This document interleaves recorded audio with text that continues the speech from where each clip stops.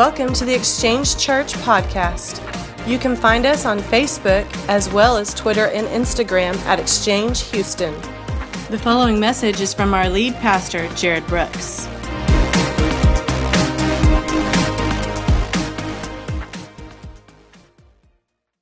It's Super Bowl Sunday. We hype in here. We ready to play? We ready to worship, right? Amen. Hey, welcome. Welcome to the Exchange. You saw the video for our project for the month of February. So we're taking care of kids for a day of care. So if you go pick up your phone and go to Facebook, check in. Facebook, every check-in goes towards helping provide day of care for kids in need that need help. So go and do that. Also, if you're new and you want to get involved, you want to just check us out. We used to, back in the old days, you filled out these cards. They had these things called pens, and you actually use your hand, and you put ink down on paper. That's what you used to do back in the days. Now everything is digital, and we live in this odd virtual world. But if you'll go to your phone and text 832-772-7375, if you're new, you can text the word welcome, and that's just letting us meet you and say hi.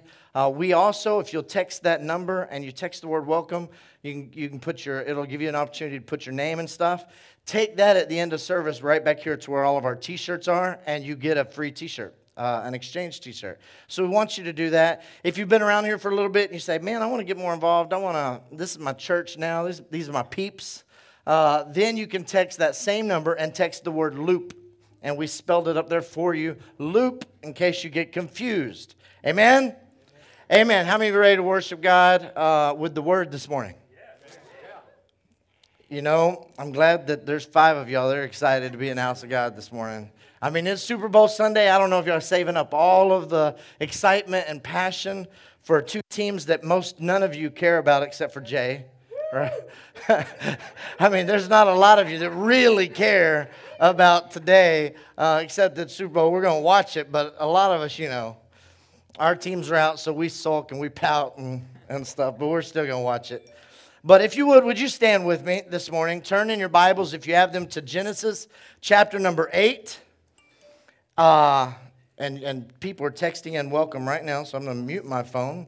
But I appreciate you texting in welcome, and you keep texting in. It won't bother me. But Genesis chapter 8, if you don't have your Bible, you can follow along on the Sky Bible. It says, verse number 6, so it came to pass at the end of 40 days that Noah opened up the window which he had made. Thank God the 40 days were over for Noah, right? Can you imagine? Can you imagine? Now, I have a teenage daughter, and she plays basketball, and when she finishes playing basketball, she gets in my truck, and I remind her politely, you need a shower. Okay? I say it as nice as I can, right? But there's a scent in my truck after. When I'm working outside, there's a scent that comes with it. Can you imagine 40 days? 40 days with a bunch of animals. And so Noah gets to finally open up the window. Verse number 7, it says, then he sent out a raven, which kept going to and fro until the waters had dried up from the earth. He also, everybody say also, sent out from himself a dove to see if the waters had receded from the face of the ground. But the dove found no resting place for the sole of her foot. She returned to the ark to him, for the waters were on the face of the whole earth. So he put out his hand, and he took her, drew her into the ark to himself. And he waited yet another 7 days. And again he sent out the dove from the ark. Then the dove came back to him in the evening, and behold, a freshly plucked olive leaf was in her mouth. And Noah knew that the waters had receded from the earth. Father, I thank you so much, God, for the opportunity to not just be in your house, but to be in your house with my friends, God, to come into this place and celebrate. There's nothing like going to a sporting event and celebrating with the whole crowd, God, and being here this morning. That's how I feel as we celebrate your name, as that passion just illuminates from our spirit, God, of how great you are, because you chose us, God. You picked us and you made us perfect in your sight. And so we thank you for that. God, I pray that this word this morning will manifest itself, that it will become life, that it'll become so real and relevant that we will grab a hold of it and say, this is the Holy Spirit's word to my life, and I have to put this into action. So we thank you for this word. In Jesus' name we pray. And everybody shout it, amen? Amen. Amen. You may be seated this morning. Turn to your neighbor and say, we are unhindered. We are unhindered. We've been in a series. We started at the beginning of the year. This is our banner for the year. This is our declaration that we as a church, we as a family, we as in our marriages, we as individuals, that we're living a life in 2017 unhindered. Amen? Unhindered. Acts 28:30, most of you that have been coming faithfully, you should memorize. You should already have this story down, okay? Acts chapter 28. And he stayed 2 full years in his own rented quarters and was welcoming all who came to him, preaching the kingdom of God and teaching concerning the Lord Jesus Christ with all openness, unhindered. Amen? With all openness, unhindered. The Greek word for unhindered is akaludos. It means unstoppable, unhindered. Okay? So let me remind you of this story. Paul, he's in prison. Where? In his own house, that he's paying his own bills, okay? He's in shackles, he's in chains. He was just shipwrecked, okay? He's on trial, about to be beheaded. His whole life is a mess, but yet Luke tells us in the book of Acts that Paul is sitting there and he's welcoming people into his house while he's in chains. And the Bible says that Paul was unhindered. Today, 2017, I'm not going to point any fingers. I'm just going to pretend you think I'm talking to you. But if we, in 2017, were in this situation, oh man, we would have the biggest pity party, right? Amen. We would just be throwing a cow. God, I thought you loved me. Everything that I've done for you, and I'm in my own house. I'm paying my own rent for my own prison. I'm in chains. I just got shipwrecked. I'm about to die. And you hear a knock at the door. Go away, right? Go away. I'm not in the mood. I don't have anything to say. But Paul is in this situation. The Bible says that Paul was unhindered. He had attached himself to the Spirit of God, and there was nothing that was stopping him. So we declare over the exchange in 2017 that we will live a life unhindered. Amen? That's what we're going to do. And that starts with being transformed. We went over the whole month of January. Our verse was being transformed, okay? Being transformed by the renewing of our minds so that we can test, right? And that's what has to happen, is it's a transformation that starts up here. So this series that we've been in, it's called God's Vision for My Life. We keep talking about the vision statement that we've presented for this year. It's kind of our declaration. And I want you to say this with me. To see people saved, healed, set free, discipled, equipped, empowered, and serving. Okay? We're going to say that again. To see people saved, healed, set free, discipled, equipped, empowered, and serving. So a few weeks ago, we talked about being saved. We talked about what it meant to have our spirit saved, to have our souls being saved, which is constant, and then to have our bodies one day, thank God, they will be saved in the rapture when we get a new one. Hallelujah. I threw my back out Wednesday morning, and then I have been all over Texas the last few days, and it has been miserable. So I remind myself of that verse all the time, that one day I'm going to get a new body, and it's going to be better than Logan's body. Logan's my buddy. He owns a Loganitis gym down here, and that dude's ripped up. He's in the back if you want to go touch his muscles later. But we talked about what it means to be saved. We talked about what it means to be healed physically and emotionally. Last week, Pastor Kevin taught us what it is to be set free. Amen? To be released, to set free. And today we're going to talk about discipled. Now, discipled is one of my favorite topics in the whole world. I love discipleship. I'm all about discipleship because discipleship is about discipline. It is to be a disciplined follower of Christ. Okay? Everybody needs to say discipline with me. Come on, that's what discipleship is. It's what? It's discipline. It's discipline. It's becoming a disciplined follower of Christ. Matthew 16:24, Jesus said, if anyone wants to follow me, he must deny himself, pick up his cross, and follow me continuously. Matthew 4:19, Jesus says, come, follow me. Okay? 2 words there. Follow me. You know, as disciples of Christ, we never get to a place, church, where we've arrived, you know? You never get to a place in your relationship with Jesus. It doesn't matter who you are. I've been in ministry now. I went back to Lubbock this weekend, and I got to share a little bit at the 20th anniversary of a church that I helped plant in 1997. And they're 20 years old this month. And in 20 years, did you know that I have not arrived? I taught a discipleship school for 14 years.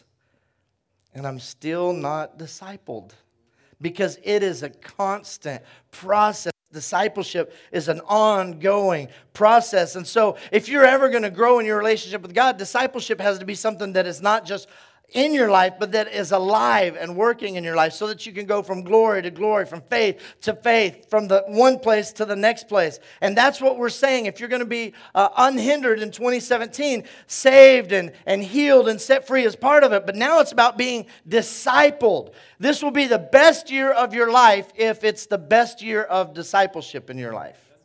Okay? And that is a fact.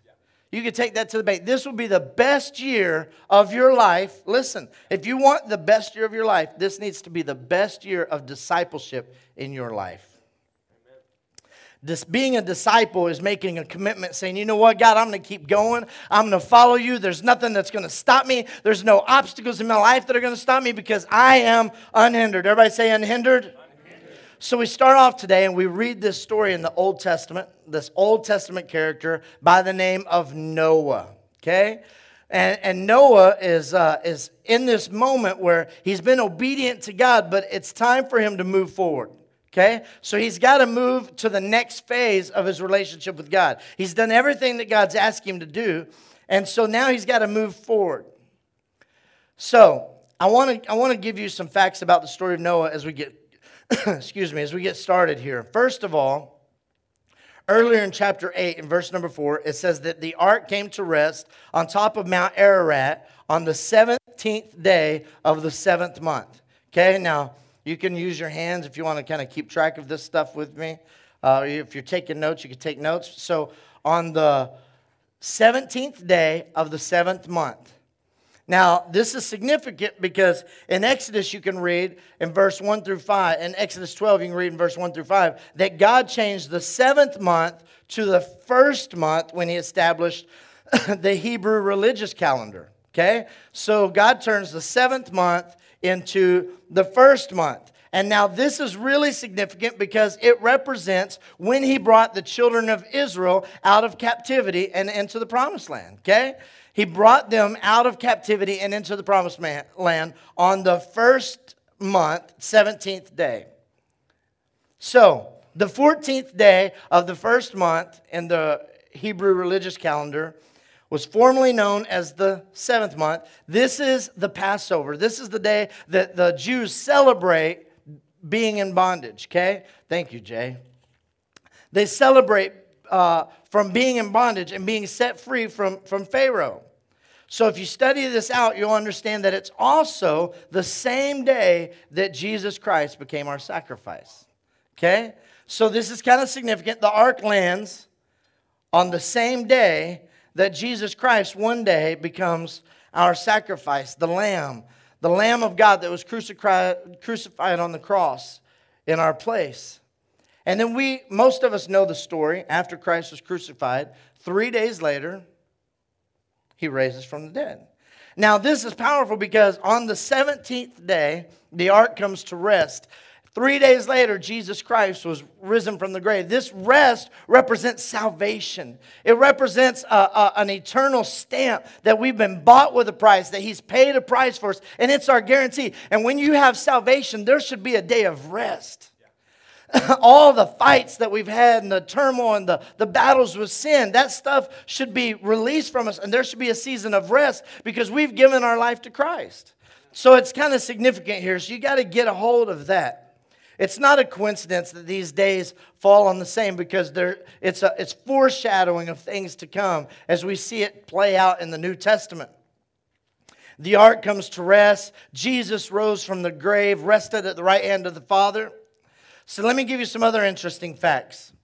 Noah loaded the animals on the ark from the time that he started until the time that he was done, till he stepped off the ark, was 377 days. That's a long time. That's a long time. That's over a year. So Noah was on the ark for over a year. Right? It's terrible. Now, this was a big ordeal because this isn't some nice, awesome vacation cruise. This is the trip from hell, really. I mean, this is awful. I get on a Carnival cruise.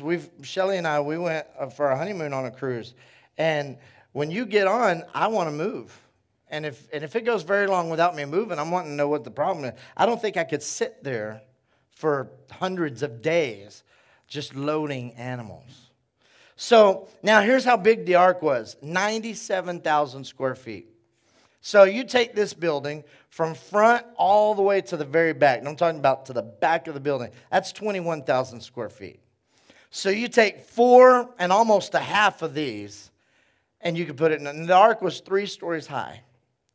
The ark had about 17,600 different species of animals. And we learned from a lot of scholars that you could have actually doubled the amount of animals. That's how big the ark was. So, when you grow up and you tell the story as a kid, you kind of see this ark, the little boat like this, and all the animals poking their heads out, and they're all kind of crammed in there. It wasn't really that way. This boat was like mammoth. Okay? Monster boat. Noah gets to this place where he finds grace in his eyes. He finds grace in the eyes of God. He's a righteous man. That's what the Bible tells us. He has salvation, and Noah is thankful for all this.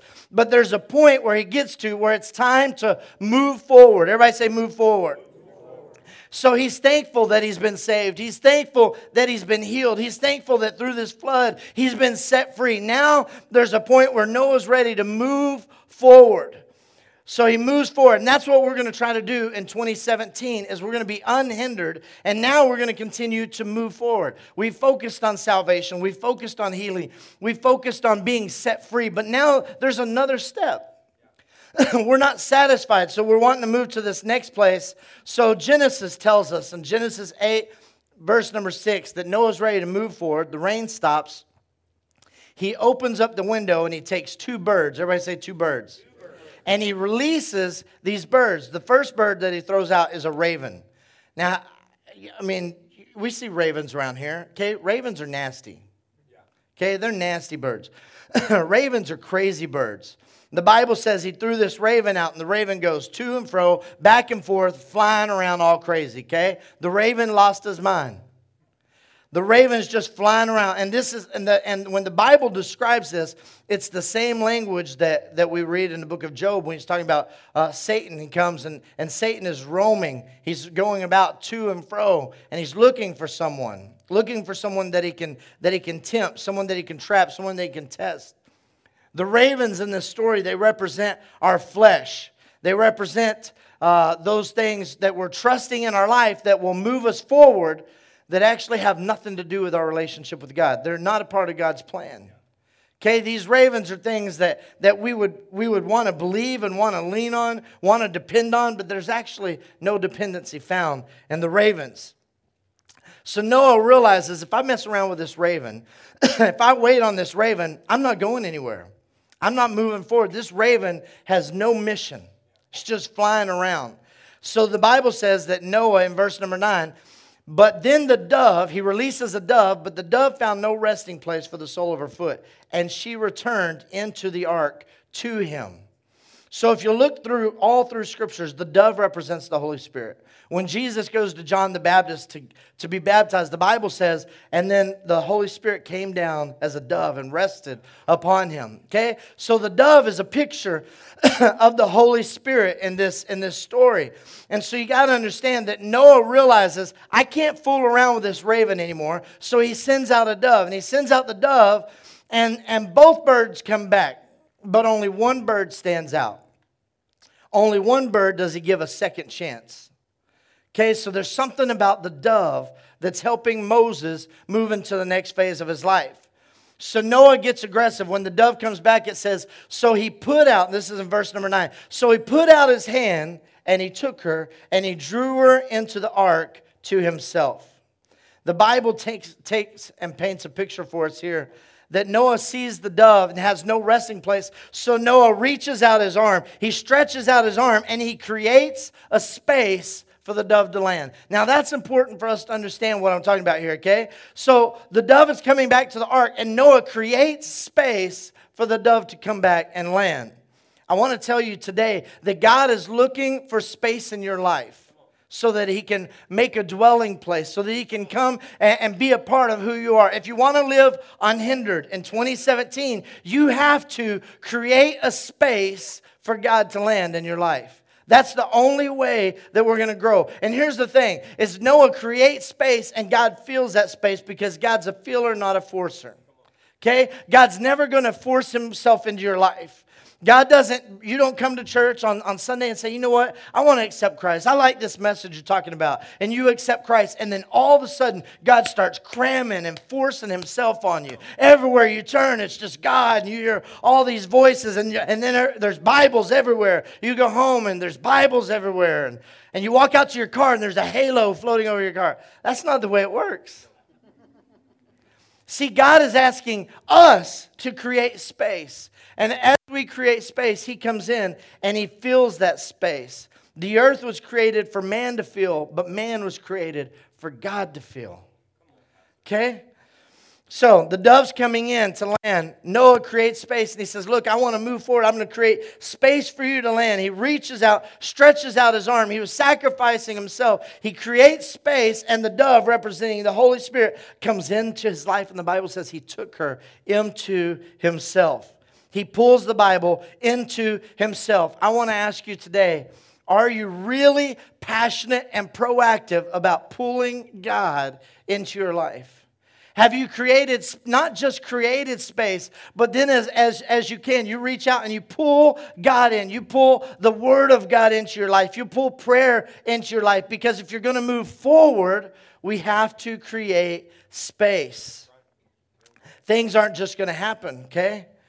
If you think God's just going to bless you, God's not just going to bless you. God's looking for men and women of faith who are creating space in their life for him to come in. The problem with this type of thinking is that God doesn't respond to need, he responds to faith. Okay? God meets our need through faith, and if you're going to experience everything that God has for you, you've got to be proactive and you have to create space in your life. So Noah, he's wanting to move forward and he's trying to create this space. He reaches out and he brings this dove in. Let me be frank with you. You don't have the capacity to figure everything out on your own. Okay? You can't figure out everything on your own. So Noah gets to this point. He doesn't know what to do. The ark is stuck. The ark is just sitting here. He's just floating around in no man's land. Everywhere he looks, there's water. And he has no clue what to do. So what he does is he releases the Holy Spirit. And as it comes back, he creates space. And because he created space, he was able to pull the dove into himself. And he recognized at that moment where he's going, that he's about to move forward. Okay? We've been talking about what it is to live an unhindered life. God wants to work things out according to his purpose. He wants to set us free. He wants to heal us. He wants to save us. But he wants us to move forward to the next level. Part of moving forward to the next level is all about discipleship. And discipleship is about discipline. We talked about the verse Pastor Kevin introduced to us a few weeks ago about being transformed. And it was our verse of the month in January. But if we're going to create space for God, we have to create space for all of God. Not just a little bit of God, all of God. John 15:7 says, if you abide in me and my words abide in you, ask what you will desire. Ask whatever you desire, and it shall be done for you. So in your life, the first principle of discipleship is getting the Word of God in you. That's why we have the verse of the month. That's why we started this whole verse of the month thing, is just to help you start applying and putting the Word of God inside of us. So this is our new verse for the month. So I want everybody to say it with me. John 15:7, it says, if you abide in me and my words abide in you, you will ask what you desire and it shall be done for you. Isn't that powerful? Isn't that powerful that we have this guarantee that if we'll just abide in Him and allow His Word to abide in us, to dwell in us, to manifest in us, then we have the opportunity to say, God, this is what I need. This is what I need. And He is faithful to meet that. Here's what's awesome. If you go on to the next verse, verse number 8 in John 15, it says, by this my Father is glorified. By what? What is he? He is glorified by us abiding in Him and allowing His Word. John 1:1 says, in the beginning was the Word, and the Word was God, and the Word was with God. Okay? That God is the Word. And so when we allow Him to manifest and abide in us, and we abide in Him, it says, by this my Father is glorified. And you know what else? That you bear much fruit. You know what else? So you will be my disciples. You want to be a disciple of God? You have to abide in the presence of God. You have to allow the Word of God, the Spirit of God, to abide in you. And you have to create space for that to happen. And you have to remember, God is a filler, not a forcer. Okay? God is not going to make any of you walk out of here this morning and all of a sudden you're a disciple. All of a sudden you're more disciplined. That's not the way it works. Okay? Discipline is all about you. Oh, some of us know that all too well. My wife and I are about to start a diet. Don't clap, Logan. The trainer's back there clapping. Please. Listen, we have to have this desire, the discipline to create space. Remember the lady with the issue of blood in the Bible? She's pressing through. There's no space. There's no opportunity. The Bible says they were shoulder to shoulder. There was a crowd of people. And this woman, she comes, and what does she do? She makes space. She forces her way in, and she makes space. She's able to touch Jesus, and because of that, Jesus turns around and He says, your faith has made you whole. Your need didn't attract me to you. Everybody around here needs me. Everybody's touched me. Jesus turns around and He says, who touched me? And the disciples are like, you kidding me? Everybody touched you. Look, there are thousands of people. Jesus says, no, something different. Somebody created space. Somebody brought me in to herself. Somebody needed me. And it wasn't your need that I responded to. It was your faith. That's why He says your faith has made you whole. Listen, if you create space, Jesus is going to fill it. Right? We believe that? That's why we all tithe. Amen? Y'all were like, usually. See what you do is we take the 100%, we take 10% out of the 100% that we've brought in, and we give 10% of that to God, and we're left with 90%. And you know what God does? God's a filler. He takes that gap that we have, that space that we've created, and He doesn't just fill it, He multiplies it. Yeah, it's okay if you don't believe me, because it just takes time for you to step in. That's why the Bible says, test me in this. Test me in this to see if I won't prove it. Because God knows that when you tell somebody, hey, give me 10% and I'm going to make it better than the 90. Okay, sure. And that's why God kind of says, okay, well, test me. That's okay. Test me. It's the only time in the Bible you'll find the Word of God. And it's dealing with money. See, God's a filler, not a forcer. He wants to take that gap that we've created when we give to Him, and He wants to fill up. He wants to fill up, and He wants to bless you so much that you become a blessing. Opened up the windows of heaven so much that you can't even contain it, so that you become a blessing. God's a filler, not a forcer. So Noah, he's creating this space. He's surrendering to God. He's surrendering to God and saying, God, here I am. Here I am. I'm making a space for you, God. I'm stretching out my arm and I'm making a space for you to land. That's my desire. That was my prayer all week long. Every morning, I would pray that everybody that comes to the church this Sunday morning, everybody that listens to the podcast throughout this, that they will come to a place where they say, you know what? I'm going to stretch myself and I'm going to create space. I start this diet tomorrow. And you know what? You know what I have to do? Stretch myself. I'm already stretched. I'm getting stretch marks. So I'm not talking about physically. I'm talking about I'm going to have to stretch myself to create space for this to work. See, it's the grace of God that keeps us saved, but it's the obedience that moves us forward into abundant living, into an unhindered life. Amen? I'm going to say that one more time. It's the grace of God that keeps us saved, but it's the obedience that moves us forward. See, God didn't save you so you can get saved and stop. And I've said this before. The whole point of salvation is so you can't just make it to heaven. That's not the point of salvation. Salvation, he says, I came to give you life, abundant life. He says, when I saved you, I want you to live it up. I want you to live the greatest life ever, the blessed life. That's what I came to do.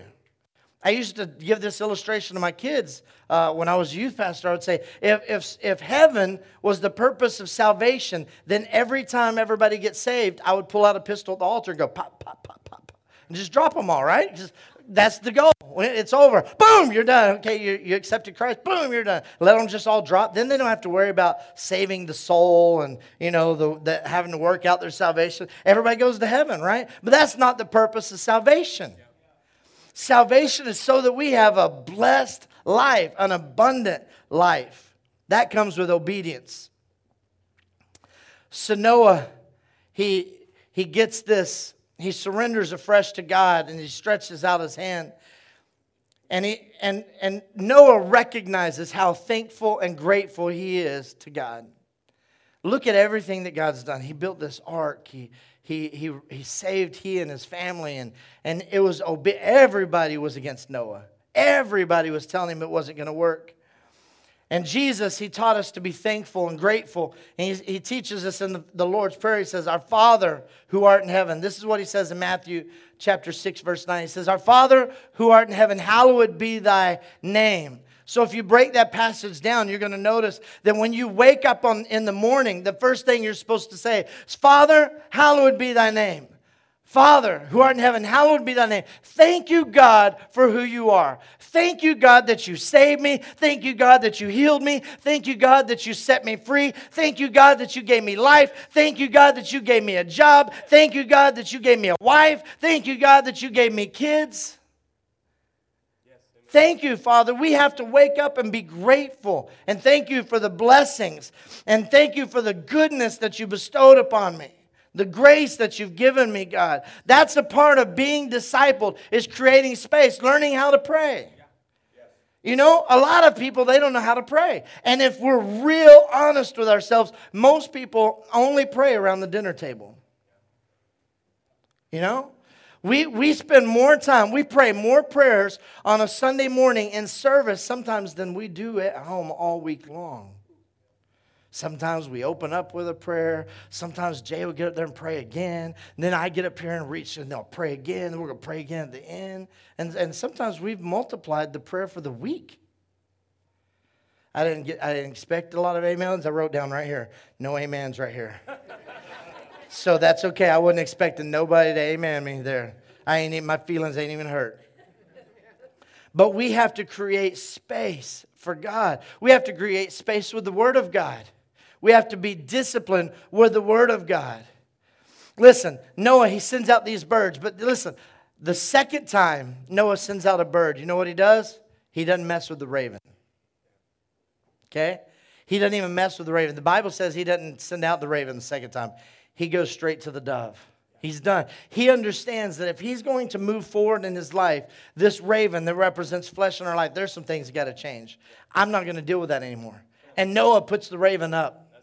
Okay, Noah puts the raven up and he just sends out a dove. And when he does, the dove comes back and it has this olive leaf in it. And that represents the peace of God over our lives.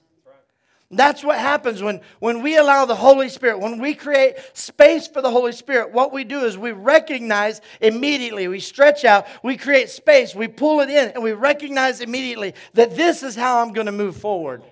This is how I'm going to move forward. This right here, this is something significant in my life. The ravens, the flesh, all the things that are pulling me here and there, the bills, work, and all that, I'm not messing with that. This is what's going to move me forward. And what we do is we send it out again. And when we send it out again, it takes us, it comes back, and it begins to speak and breathe life into us. And it gives us the peace that surpasses all understanding. The peace that we know where our salvation lies. The peace that we know who we are in Christ. The peace that we know that we've been bought with a price. That we've been redeemed, we've been sanctified, and that God has a plan for my life. And this dove comes back, and it's created a promise of where we're about to go. It's time that we create space for God in our lives again. God's not going to move you forward and live a life unhindered if we're not creating space for Him. Okay? Back when I first started playing the guitar, I was 20-something. I was youth pastor. We wanted to start a band at one point. And I wanted to be named No Vacancy because I wanted that name because I wanted my life to not have any space for anything but God. That there was no room for the ravens. That everything in my life was God. And then I started looking it up and I found another band named No Vacancy, and they're not a Christian. So I left it alone. But listen, the Bible says that when we create space, God will come in and He will move in our life. It doesn't matter if you have the desire to grow in your relationship. If I were to ask everybody right now, how many of you want to grow in your relationship with God? Probably all of us would go, yeah. Some of us might even do it because our wife or husband's looking at us. They expect us to do that. So if I said, how many of you want to grow in your relationship with God? All of us would do that. But let me tell you something. Desire without discipline is nothing. Amen? Desire without discipline is nothing. Decisions are easy to make, but it's the discipline required to keep those decisions that are hard to follow. We can preach to you over and over and over and over, but without discipline, we go nowhere. Amen? You can't pray your way out of a situation that you behaved your way into. Okay? So if you got yourself into this situation, you just can't go, okay, God, I want out of this situation. And boom, a genie in a bottle, He's just going to take you out. That's not the way it works. You worked your way there, and it takes work to get yourself. If you've smoked your whole life and you decide, you know what, I'm going to quit smoking. Okay, well, it just doesn't happen like that. It takes discipline, right? It takes effort. It takes discipline. It takes work. So that desire, although desire is great, desire is nothing without discipline. We have to make space for God, and we have to turn that desire into something. It has to manifest into something. Disciples are disciplined. That's why Jesus said, go and make. What? He said, go and make. Come on. He said, go and make disciples. He didn't say, go make a bunch of believers. Go make a bunch of converts. That's not what He said. He said, but what he's basically saying, and this is my interpretation, believers, converts, they're going to come and go. Okay? There's a verse in Ephesians that says, don't be an infant tossed to and fro and carried about with every wind of doctrine and cunning and craftiness of men and their deceitful schemes when they lie in wait to deceive you. Did you understand what I just said? It says, don't be a baby who believes everything that's thrown at them. Okay? And sometimes as believers, that's what we do. We come in and this new wave of doctrine is coming in. We're like, oh, that's pretty sweet. That fits me. All right, I like it. And we just jump in and we buy into it. And then my whole life I say things and I'm like, yeah, the Bible says whatever. And then you realize when you get older, you're like, oh, that's actually not in the Bible. That was just a cool quote that a preacher used one time.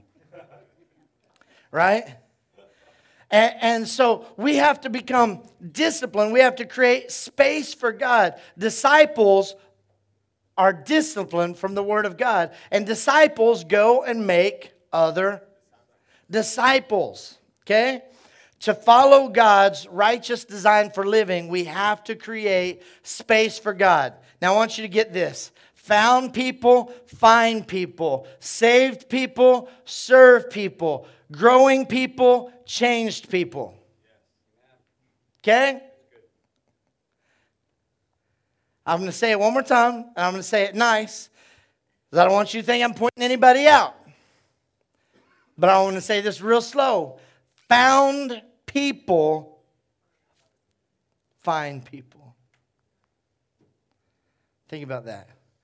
Found people. You've heard Pastor Kevin, he says this a lot. When he got saved, everything that God did for him, that's the reason he started preaching, is because he just wanted everybody to find what he found. Found people, find people. Saved people, serve people. Growing people, change people. That's who we are. That's who we are as a church. And we have to create space for God, and God will fill it, because God is a filler, not a forcer. Desire is great, but it takes effort to become anything at all. And when the desire manifests into action, it is powerful. When desire manifests into action, it is powerful. And our desire is for the Exchange Church to become a church of disciples. Amen?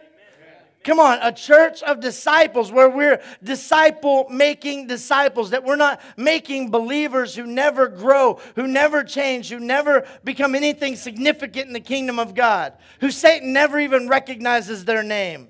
I want them to know my name because I'm a disciple-making disciple. Yes, sir.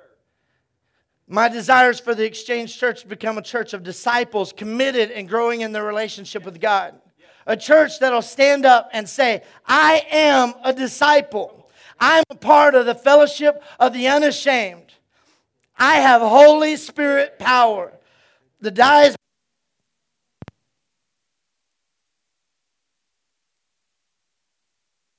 I will not look back, let up, slow down, or back away. My past is redeemed, my present makes sense, my future is secure. I no longer need preeminence, prosperity, position, promotion, plaudits, or popularity. I don't have to be right, first, tops, recognized, praised, regarded, or rewarded. I will not live by faith, lean on His presence, walk by patience, live by prayer, and labor by power. My face is set, my gait is fast, my goal is heaven, my road is narrow, my way is rough, my companions few, my guide reliable, my mission clear. I cannot be bought, compromised, detoured, lured away, turned back, deluded, or delayed. I will not flinch in the face of sacrifice, hesitate in the presence of the adversary, negotiate at the table of the enemy, ponder at the pool of popularity, or meander in the maze of mediocrity. I will not give up, shut up, let up, until I have stayed up, stored up, prayed up, paid up, preached up for the cause of Christ. I am a disciple of Jesus. I must go till He comes, give till I drop, preach till all know, and work until He stops me. And when He comes for His own, He will have no problem recognizing me. My banner will be clear. Yes, sir. Amen. See, God's looking for somebody that's going to stand out and turn desire into discipline and let discipline manifest itself into a relationship with God that is continuing to grow. When I decided that it was time to plant a church, when God decided and I submitted to that, one of the things that I said over and over and over is I want to have a discipleship church. I want to have a disciple. That discipleship is all I've ever known, okay? And I used to dream. We used to dream. And when we would travel and stuff, and I remember Jay Knight and I, we used to talk about this. We would travel and stuff, and I would say, okay, I see, as we're planting a church, this, this, and this. But one of the things that I always said is we're going to have a discipleship pastor that's constantly putting out discipleship, that's constantly pushing us and pushing us and pushing us. Okay? Now, if you don't want to jump in and you don't want to be a part of that, that's okay. Because it takes first desire, and then that desire has to become discipline where you're actually doing something about it. So people can all day long say, yeah, I want to be a disciple of Christ. Okay. Well, if you do, then it's going to take work. Amen. That's what discipleship is about. It's about a growing relationship with God. So you know what we've done is we've sat down and decided, okay, how do we disciple the church? How do we grow the church in discipleship? I can't get up here on a Sunday morning and just say, hey, we need to be better at discipleship, because you know what? Half of our church is not here. Okay? Right?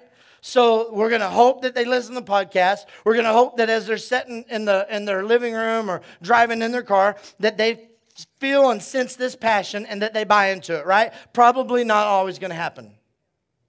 So what we've got to do is it's got to be more than a Sunday sermon, because Sunday sermons, although they're okay and great in this church, amen?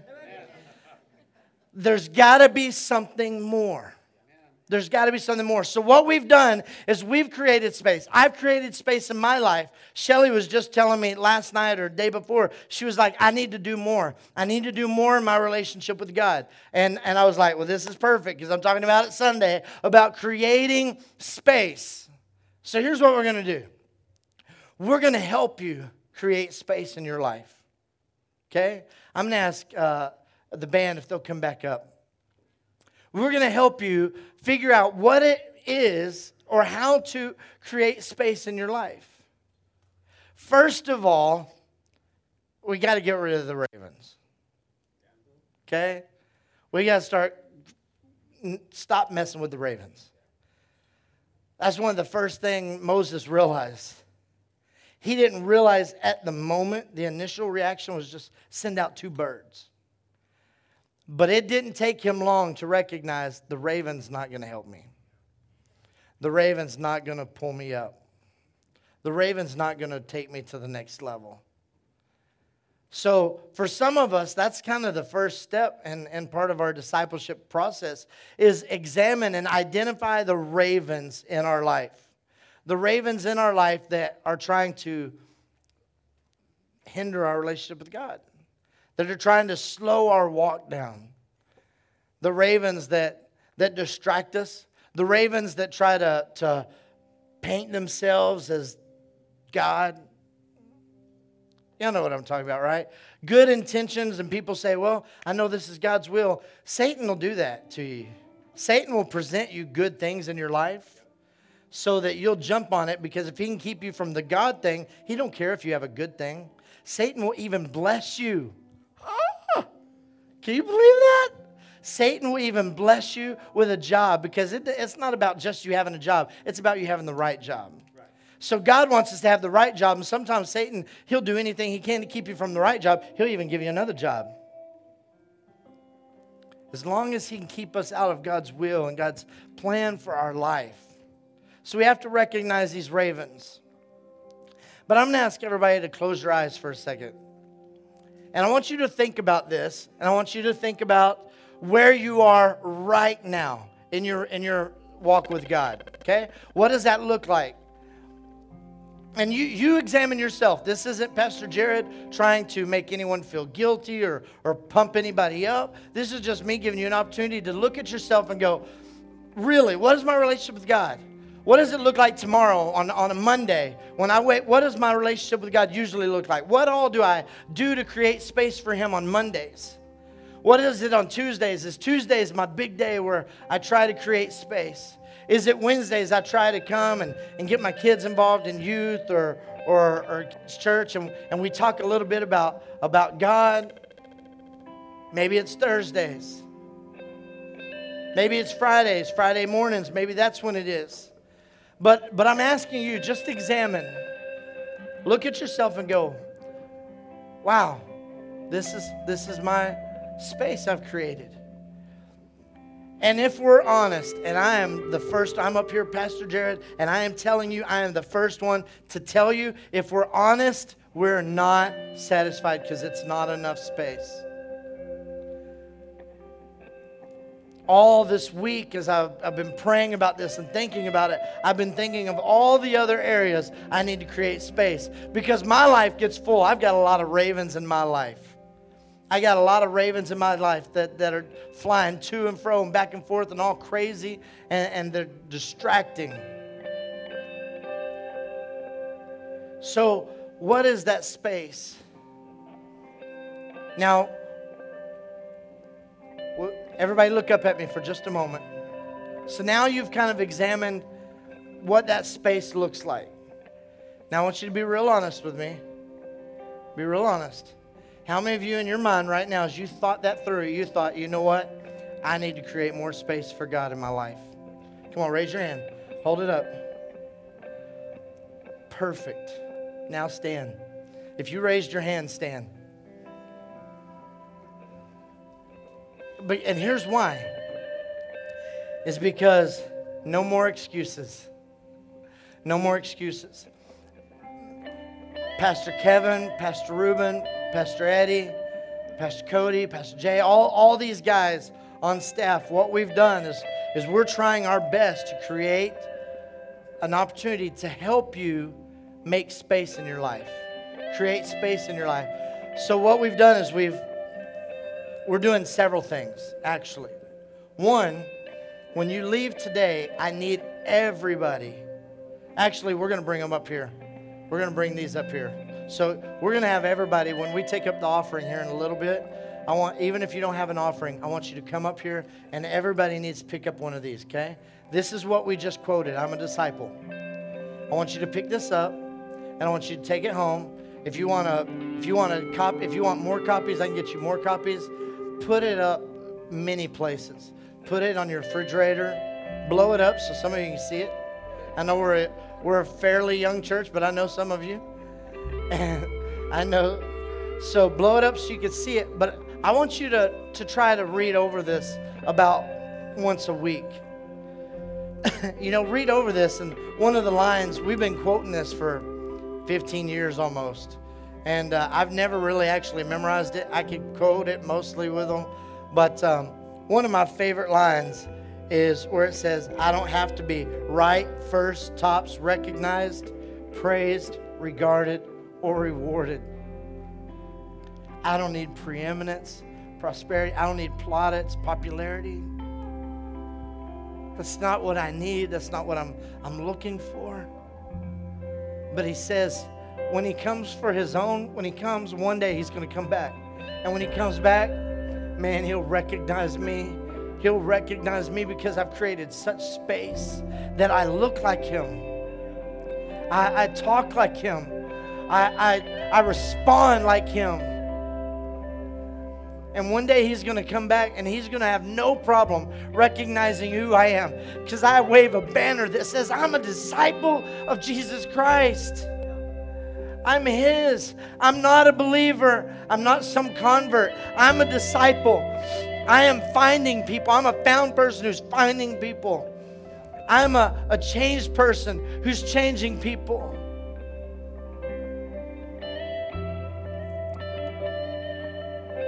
It says, I won't look back, let up, slow down, or back away. My past is redeemed. My presence makes sense. My future is secure. I no longer need preeminence, prosperity, position, promotion, plaudits, or popularity. It goes on and says, my face is set, my gate is fast, my goal is heaven, my road is narrow, my way is rough, my companions few, my guide reliable, my mission is clear. My mission is clear. I know my purpose. My purpose is to know God and make Him known. That's my purpose. My purpose in life is not to make it to glory land. My purpose in life is to live an abundant life. for my wife to have a great life, for my kids to live an abundant life. That's my purpose. He says this. It says, I cannot be bought, compromised, detoured, lured away, turned back, deluded, or delayed. I will not flinch. I will not flinch in the face of sacrifice, hesitate in the presence of the adversary, negotiate at the table of the enemy, ponder at the pool of popularity, or meander in the maze of mediocrity. I will not give up, shut up, let up, till I've stayed up, stored up, prayed up, paid up, preached up for the cause of Christ. I am a disciple of Jesus. I must go till He comes, give till I drop, preach till all know, and work till He stops me.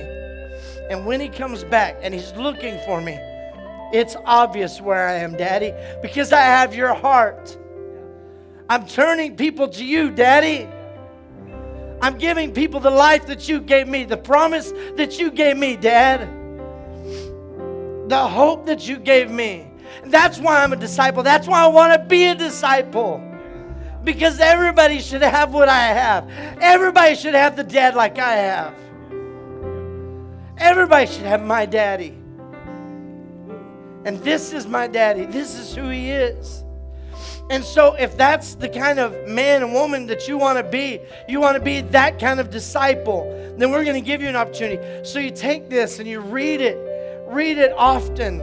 Just look over, put it on your refrigerator and read it. And one day, one line may pop out at you, and then 2 weeks later, another line. But one day you're going to go, you know what? I don't have to be right first, tops recognized, praised, regarded, or rewarded.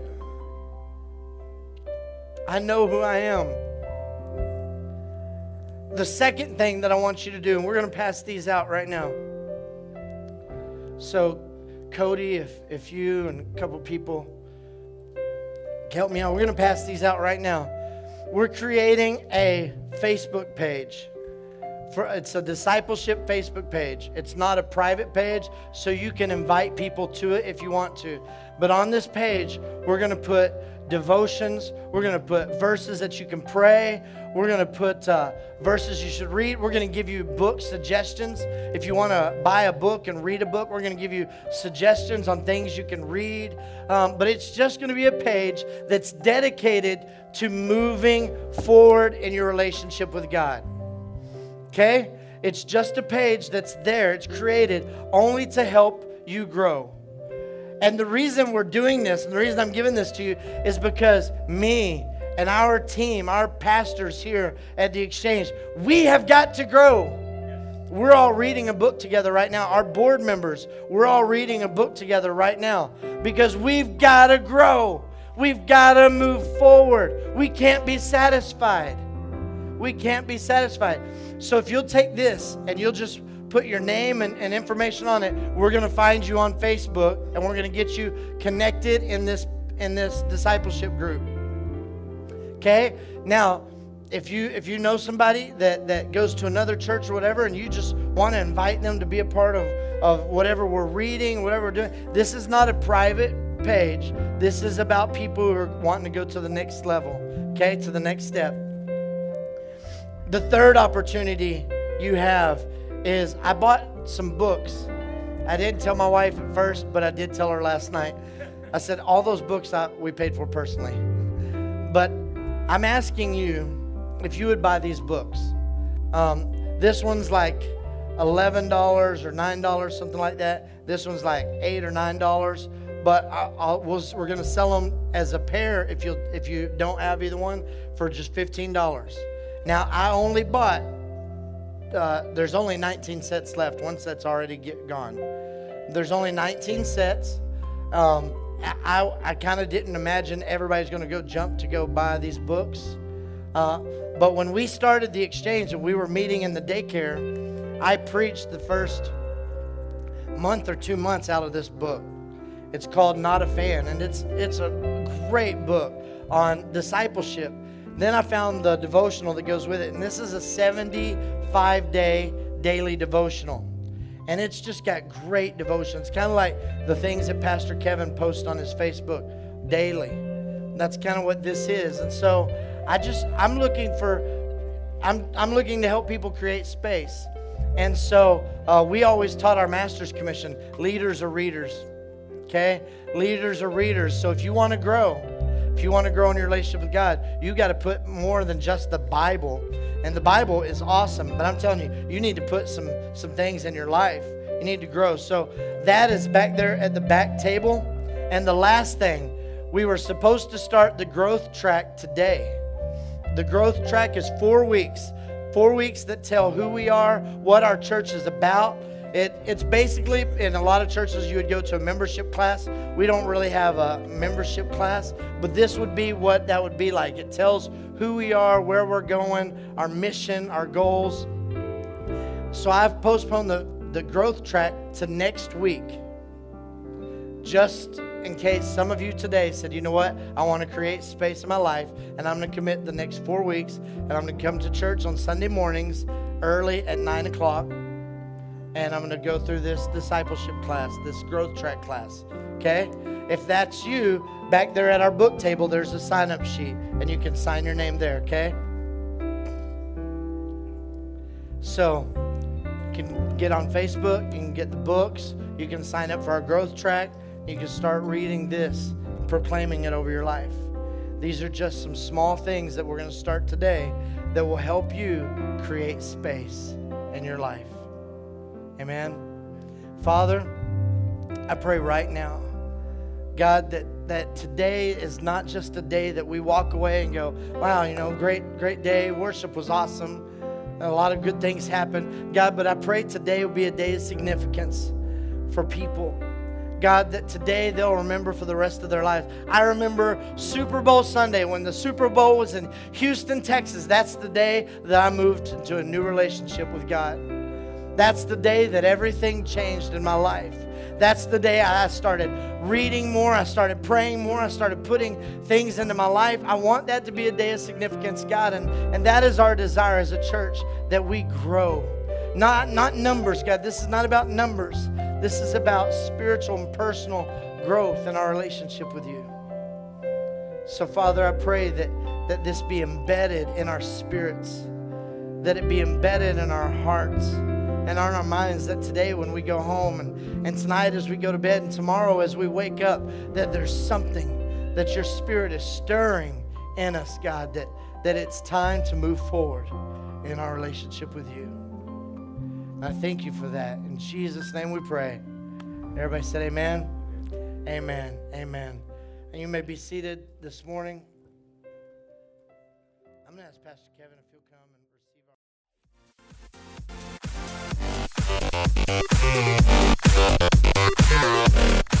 Thank you for listening to the Exchange Church podcast. Follow us on our social media platforms, Facebook, Twitter, and Instagram. Just search for the Exchange Church Houston. If you would like to give to the Exchange Church, you can go to our website at iamtheexchange.com and look for the red button in the top right corner labeled Give Online.